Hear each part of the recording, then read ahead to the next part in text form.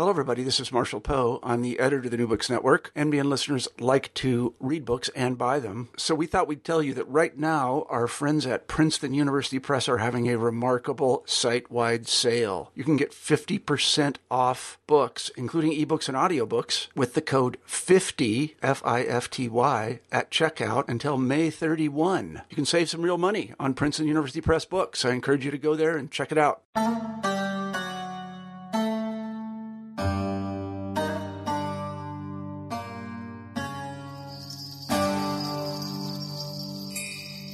Hello and welcome to a new episode of New Books in Islamic Studies.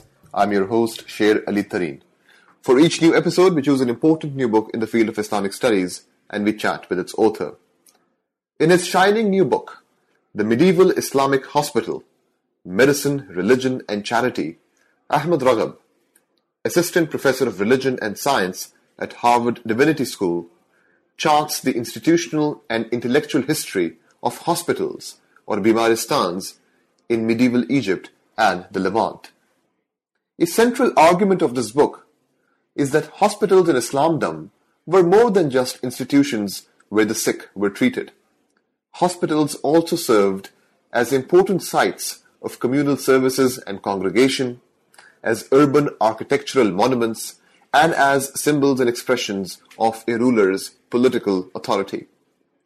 By exploring an astonishing variety and number of sources, Raghab provides an unparalleled window into the aspirations and operations that defined the medieval Islamic hospital. This splendid new book will be of great interest to students of medieval Islamic history, religion and science, medical history, and the study of Islam and religion more broadly. Here now is my conversation with Professor Ahmad Raghab. Hello Ahmad, how are you doing? Hi, Shirley. Thank you so much for taking the time to speak with me today. Well, my pleasure. Really appreciated this book, as I mentioned to you before we went live.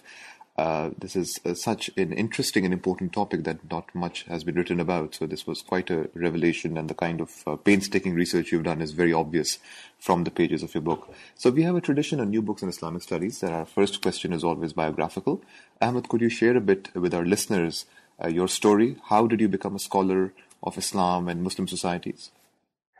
So my interest in Islamic studies and in the study of Islam in general came through history of science and history of knowledge. I was trained as a physician in Egypt, and after that I started working on a PhD on history of medicine in Paris. And during my study of history of medicine and history of hospitals, I started to become more and more aware of the importance of connecting or studying science as part of the of society in general, and connecting it to the different intellectual currents, particularly when we're talking about the medieval and early modern period, which led me into thinking more about Islamic studies and about different kind of concerns that we work on when we think about the study of Muslim societies. So let's begin with a sort of more basic question, which is what is an Islamic hospital, and what kind of an intervention that have you tried to make in this field of Islamic hospitals? One of the main arguments that you make in this book is that you're trying to rethink this very category and ways in which it has been approached in the past by scholars. So could you say a bit about this category and the kind of intervention that you see yourself making through this book? So I would say that in general, if we want to, and this is how really I start thinking in the book with a sort of an operative definition of what Islamic hospitals are, I would say that these are collective sites of collective medical care that cater primarily for patients, but not necessarily exclusively so, and that flourished in most of the Muslim cities and urban centers from probably the 9th century into the 19th century, to the extent that they became a fixture of urban life in these societies throughout these 10 centuries. I think the Islamic hospital that we start the book with is, I would say, is quite different from the one that we emerge with at the end of the book, or at least that's what I tried to do. The book tries to question, first of all, or questions really three important things about the category of Islamic hospitals. The first is the coherence of the category, that there isn't one single Islamic hospital that we could paint or think about throughout this entire period, but also even in any given period throughout the entire geography of these Islamic societies. So the book proposes that we have at least two major models that emerged from two different origins, one of them that dominated the medical scene in Iraq and Iran, and the other that was more common in Egypt and the Levant. And although there is a lot of communication between these two models and a lot of cross interactions between them, I try to locate the hospital in its own geography and its own social context, which always creates different expectations and therefore different traditions of hospital making, if you will, in these different geographies. The second point is about the exclusive medical nature of the hospital, which has been a consistent theme in previous scholarship. And one of the reasons why Islamic hospitals were such an attractive, although understudied topic in the history of hospitals in general, that they were seen as exclusively medical. They, for instance, they didn't offer charities for poor who are not sick. They were focused primarily on the sick, and they were always staffed by physicians, at the time humoral Galenic physicians. I argue in the book that this focus, this medical nature, is actually a function of inclusion rather than exclusion, in the sense that there's no evidence that anybody was turned away from the hospital because they were not sick and they were only hungry or tired, but because these hospitals emerged and flourished within a network of charity that included mosques and khanaqahs and different other organizations and institutions that supported the poor, we became, or these hospitals were able to primarily focus on the sick. And therefore, it is their presence within a network of charity, within all these other charitable organizations and charitable institutions and establishments that did not function or focus on medicine. It is because of these institutions that they emerged as more or less exclusively medical. And the third thing that I try to investigate in the book is the type of medical practice in the hospital, and I make arguments about how it is connected but quite different from practice outside the hospital.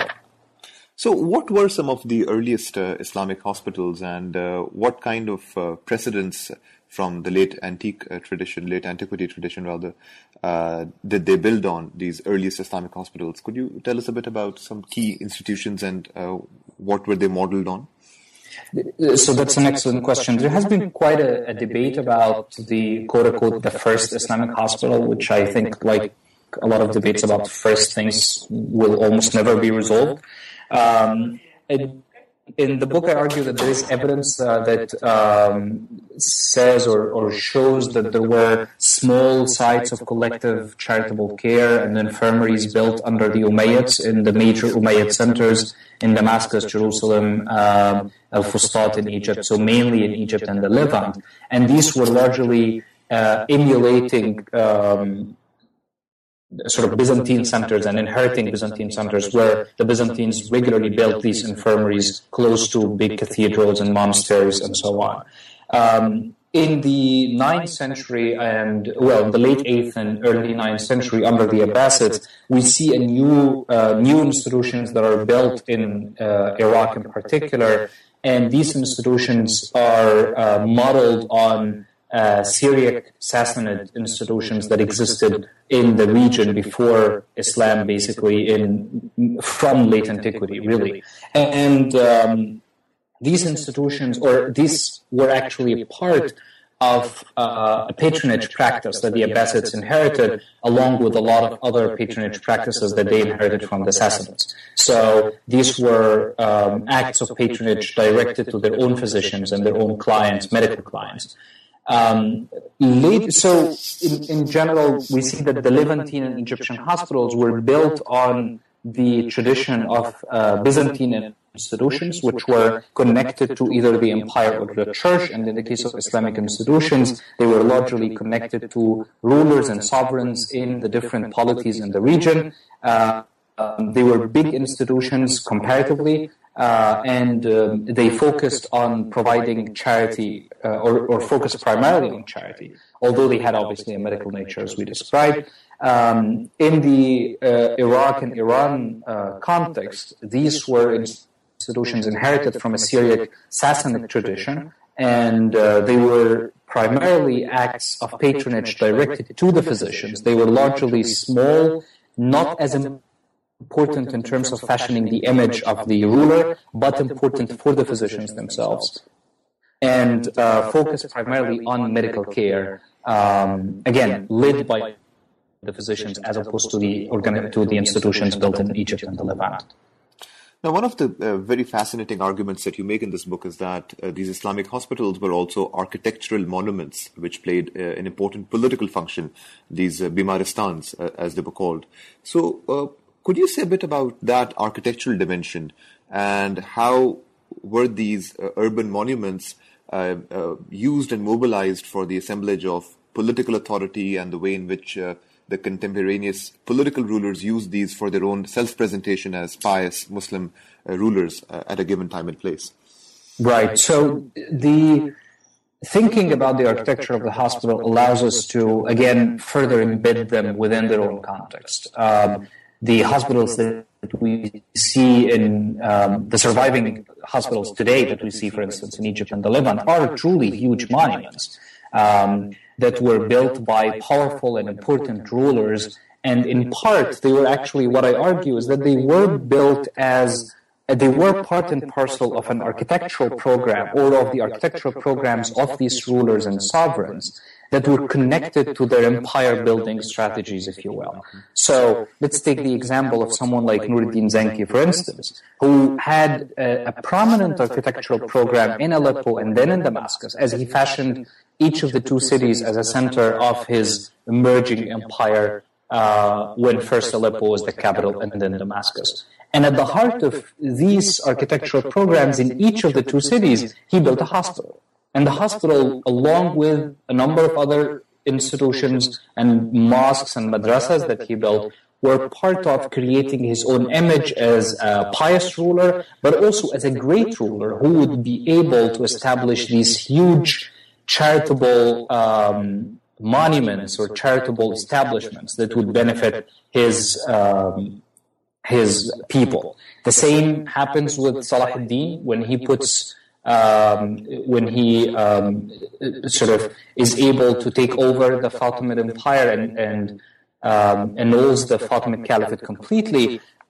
Part of his actions in order to sort of erase the legacy of the Fatimids in their own capital, in their own caliphal capital, is an architectural strategy that aims at changing the architectural landscape of Cairo, making it into the Ayyubid Cairo that will be quite different, with a wall, with a citadel, and so on. And part of this strategy was also to dismantle the big monuments of the Fatimids, which included their palaces, for instance, at the center of the city, where Salah ad-Din gave them to some of his generals, and he chose one of the most beautiful halls of these palaces, a hall built by Mu'izz ad-Din Allah, one of the more beautiful ones, to make it into a hospital. Now, this particular act is actually extremely significant because this is the Caliphal Palace. This is where the Fatimid Imams were buried, and a region that was essentially off limits for poor people except in very specific occasions. And now it is the center for poor people as they come and flock to the big hospital that Salah ad-Din is building. He built another one in Alexandria for the service of pilgrims going to Jerusalem and going to Mecca, again on his way of establishing himself as the person who would basically support and protect pilgrims. The same happens with Qalawun, who builds a huge monument in Cairo, his big hospital in 1285, which the book focuses on more than any other hospital. But in all these cases, what we see is that these hospitals are part and parcel of these political projects and of these architectural programs that symbolized these projects on the ground. Let us talk a bit about the administration and management of these Bimaristans. And one of the most instructive things that you accomplish in this book is your reading of, a very fascinating reading of Waqf documents, which tell us a lot about how did these administrators imagine the functions and objectives of these Bimaristans. So could you talk a bit about that aspect of your book, the administration of these Bimaristans?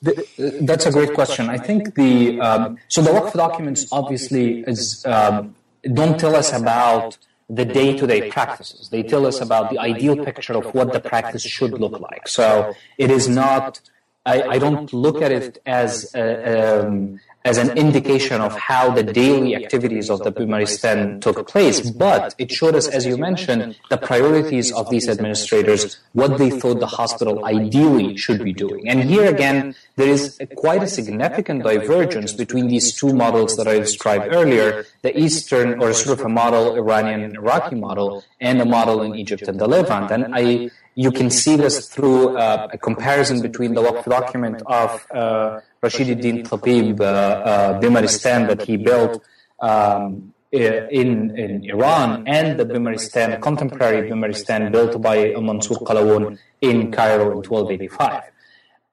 While Rashiduddin Tabib Bimaristan focused, or the Waqf document, focused primarily on the medical education, setting limits for the time that these students can spend in the hospital, focused on the actual medical supplies there, the salaries for the physicians and so on, and determined these in details, and paid largely little attention to the maintenance of the organization itself, apart from few stipulations to make sure that peasants don't migrate and leave the lands that they are sort of farming. Qalawun's hospital in Cairo was primarily focused on the on the maintenance of the institution itself. So its main focus was the administration. Basically, the document paid a lot of attention to how the administration is structured, how much it is paid, how it is paid comparative to any other institution of that size, and it was the biggest in the country at the time. So presumably it's the people at the top of this organization were the highest paid in the entire Mamluk Empire for some time. And it focused also on the infrastructure that supported patients in terms of beds, walls, covers, types of food, even things to cover the food so that it protects it from flies and so on. And finally, it started to pay attention to physicians and medical supplies. Now, I don't argue that these administrators imagined the hospital functioning without physicians. However, this very clear priority setting that they do in the Waqf document shows how they think about the hospital as primarily a charitable institution that wants to support the poor, that wants to maintain an active role and active intervention in the lives of the poor, and not only a medical organization or a medical institution. And that shows actually even in the biographies that we see later on, a couple of centuries, or sort of in the 14th and 15th and centuries and beyond, that the big physicians, the important physicians, which are highly paid, come to these hospitals to work only as a form of charity, because simply hospitals are unable to afford them. And all hospitals are talking, people writing about hospitals are always talking about their inability to pay physicians decent salaries. And we have numbers of salaries that show that they are, compared to salaries that physicians would make in the court, for instance, are really almost negligible. And again, because these hospitals perceive their role as largely part of this large charitable network that we talked about in these cities at the time. Let us talk a bit about these physicians. And you, in very interesting ways, shows that many of these major physicians were also scholars in their own right. So we could call them scholar doctors in many ways. Right. So who were some of these major physicians? You focus on a few, and one in particular. And what are some of the key features of their intellectual, the texts that they're reading, the kinds of discourses and discussions they're having? Could you say a bit? I know you spend a lot of time on this in your book, so it's a bit unfair to ask you one question here. But if you could give us some highlights of who these people were, what they were reading, and the kinds of intellectual networks that we are talking about here. Right. So I argue in the book, or I trace in the book, a particular circle of physicians that formed around Bimaristan and Nuri in Damascus. and that came to dominate the medical practice in Egypt and the Levant under the Mamluks for a few centuries to follow. And basically, their students came to dominate not only hospital practice, but also other forms of medical, at least elite medical practice, that is medical practice directed to, richer clients. This circle, which I call in the book Al-Dakhwar circle, because it is around, or was the most prominent figure, was Muhaddab al-Din al-Dakhwar, who was a physician that served that died in the first half of the 13th century, and that served in al-Bimaristan al-Nuri, but also was a very important figure in the Ayyubid, in the Zangid and then Ayyubid courts of the period. He himself was a student of Ibn al-Mutran, a known physician. We know a lot about his writings. And Ibn al-Mutran was a student of Muhaddab al-Din al-Naqash, where this story actually, or this genealogy starts.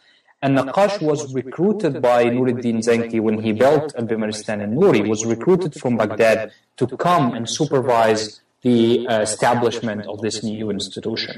And Naqash himself descends from a long line of prominent Bimaristan physicians in Baghdad, and his direct teacher was Ibn Tilmidh. Again, I don't want to say too many names, but Ibn Tilmidh was, again, a very famous and important physician in his own right, and built a whole tradition in Baghdad and served in a lot of hospitals. So, as al-Naqash left from Baghdad to Damascus, created a new genealogy in Damascus around the Bimaristan al-Nuri, of which al-Dakhwar became the most important figure. He brought with him, first of all, a discursive understanding and appreciation of the project of the Bimaristan. That is to say, what role the Bimaristan plays in the life of the physician. This was mixed or interacted with the charitable role, the highlighted charitable role that hospitals played in the Levant and Egypt, and allowed for these Bimaristans to become the charitable cornerstone of the practices of these important physicians moving forward. He also brought with him a number of important texts or editions and recensions of texts that were not known in the Levant before. So, for instance, we see in this circle the emergence of a book like Al-Hawi, and Al-Hawi was composed by Abu Bakr al-Razi a couple of centuries, 2 centuries before, was quite well known, but it was known to be basically an amalgamation of all his pamphlets and writings that was collected by his students after his death, completely useless and very, very difficult to deal with. Yet, the copy that we see, or the new recension of this volume that we see with this particular group is quite different, because it is organized according to body part, and it is actually the edition that we have in our hands today, not the original edition that presumably emerged after Razi's death. So, this is one example of these new books that they are bringing, or sort of new recensions of books, new ordering of the intellectual environment, which all aim to serve a particular emphasis on practice as opposed to theory. So, Al-Razi's book become, in this new recension, a primary reference book for practice. It is organized along body parts. They are able to reference it and go back to it. We have, for instance, a new book that is attributed to Al-Razi, although there is no way of knowing whether it was indeed composed by Al-Razi, but it is a collection of cases. And it is the largest collection of cases that we have. And it is produced during the same period by another physician who claims to be copying it from manuscripts by Al-Razi. And again, this is a sign of the emergence of new case writing that these physicians engage in. Very few of them actually survive because they were seen as practical texts that they worked with and then presumably didn't really care enough to preserve, except for major things like Al-Razi's cases. But it shows a new intellectual orientation for these physicians that focuses now on practice, that understands the importance of observation and of physical examination in order to diagnose, and that pays a lot of attention to diseases as separate categories that can be treated by specific medication. So the focus now is on to cure a disease as opposed to treat a patient, which has been the ethos of Galenic practice for a very long time. So I would argue that this particular period and this specific circle, we could trace this development of focus on practice, focus on diseases as categories, and focus on physical examination to this circle and the literature that they produced and that they edited and rearranged. So let us shift our focus now to the patients, and the latter half of your book talks in great detail about the lives of the patients in these Bimaristans. So first of all, what are the different kinds of people who were housed at these Bimaristans, who went there? And I think the reader is quite surprised to find out that the kinds of people who went to these Bimaristans actually is quite different from how we imagine that category of patient today from our modern eyes. Right. And you also talk a lot about the kinds of interactions they had with the physicians at the Bimaristan. So could you say a bit about the people who went there, their interactions with the physicians, and also what might it have been like for these patients to spend a day at the Bimaristan? So first to think about the types of patients that we're looking at. First, you're right. I mean, the hospital at the time, or the Bimaristan, was quite different from what we think about as a hospital today. It was not a place it was a place that people tried essentially to avoid. People would go to the Bimaristan only if they really have to. And the Bimaristan was also able to dispense drugs and medication. So people could go and be examined in the Bimaristan and receive medications for free and take them home. And at certain times, the Bimaristan would actually send even the medications to people in their homes. And therefore, anyone who could afford to stay at home, meaning that anyone who had some form of family care or was able to care for themselves in one way or another, would actually stay in their own homes and just go to the Bimaristan to be examined and to receive medications. And as such, in any given day, if we stand right now in the middle of the courtyard of a 13th century or a 14th century Bimaristan, the majority of the people that we will encounter are actually people who will not stay in the Bimaristan, are actually what I call in the book prescription seekers, if you will. People who would come, be examined by the physicians, have certain medications prescribed, and would take these medications either from the Bimaristan's sort of herbalist or pharmacist, or from another herbalist close to the Bimaristan. Courtyards were very crowded. They were full of these people, sick people, mostly carried by or taken care of by their relatives, but in many cases also relatives of sick people who are coming to describe the conditions of their loved ones and take the medications or prescriptions from the Bimaristan. Now, if we move beyond this group and look at the other people who really compose the minority of if you will, the day traffic in the Bimaristan, but those who are staying in the Bimaristan in its halls, and we find a slightly different population. One group, which stands to be a very prominent and important group, is what I call in the book the clients of the charity network itself. So these are people, when we look at their biographies, they normally live in the mosques, for instance. They are either, some of them are what we would call Sufis or mystics or mujawireen, or they spend large parts of their lives in the mosques or in the khanaqahs or in madrasas. Some of them don't work at all. Others work very sort of little jobs that support their lives, like copying, like carrying water, helping students and helping professors and so on. These people frequent the Bimaristan quite a bit. They don't have a family to care for them, and therefore whenever they are sick, they have to be at the Bimaristan. And in many cases, we find them staying and then later on dying in one of these big sites of the charity network. Again, a matbakh or a kitchen, a mosque or a Bimaristan. So that's a significant group there. That is a more, not necessarily significant in terms of number, but really a more stable population that one would probably encounter over and over again in these area centers of cities where we see the parts of this charity network.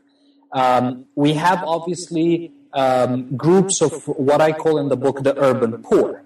And I call them the urban poor because this is not really about or necessarily about lack of money, but primarily because they work in very specific urban professions, which are very fragile professions, like, for instance, water sellers.